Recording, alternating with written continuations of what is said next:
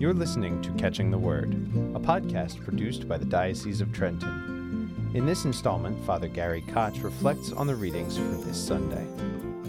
On this sixth Sunday of Easter, we are reminded that love is the only hallmark of a discipleship. Love is an unusual word. In the English language, we use it to describe a multitude of relationships and preferences. Oddly, we use the same word to explain our relationship with our closest intimates as we do our favorite food, hobby, or sports team.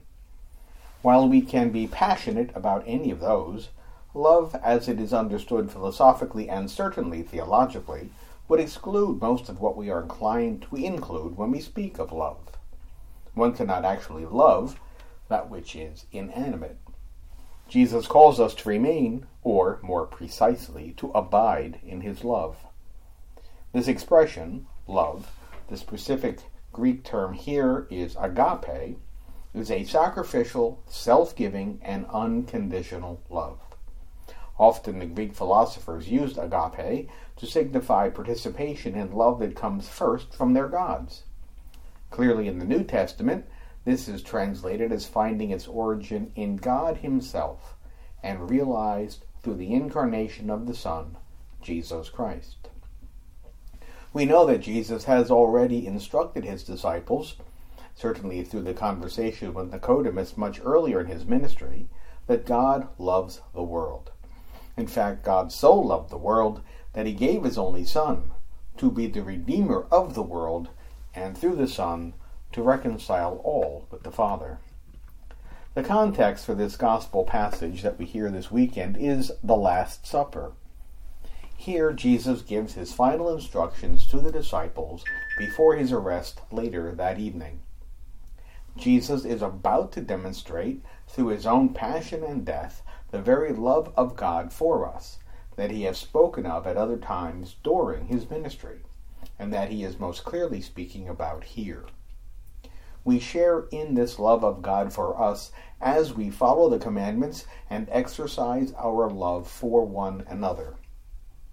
Whenever John presents the commandments of Jesus to his disciples, he does so always through the lens of love. In fact, there is really no other commandment from Jesus mentioned in this gospel. St. Paul similarly summarizes all of the moral teaching and the fundamental demands of discipleship in much the same way. Love one another.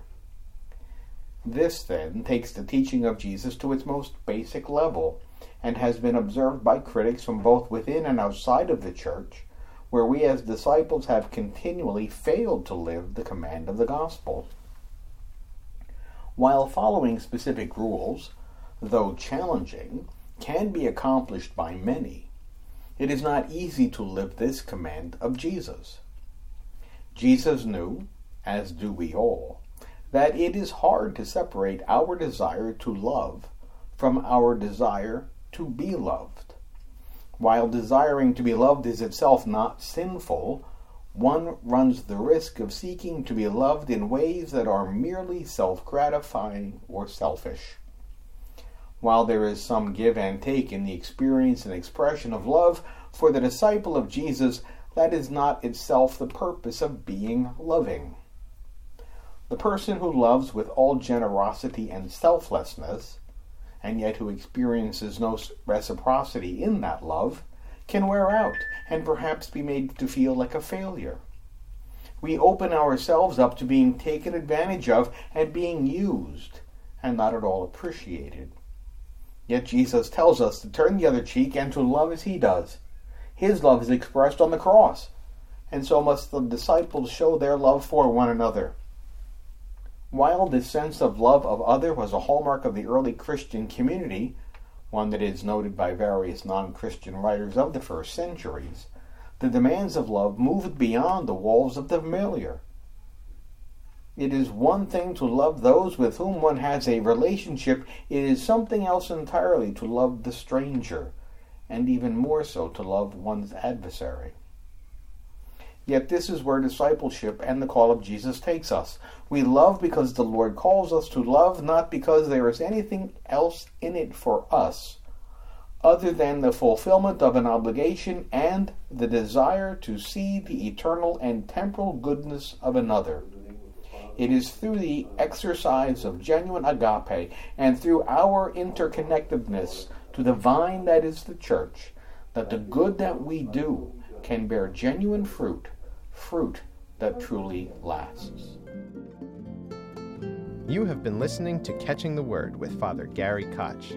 You can listen to or download his weekly reflections and other topics of interest at dioceseoftrenton.org/podcasts. Catching the Word is a podcast produced by the Diocese of Trenton.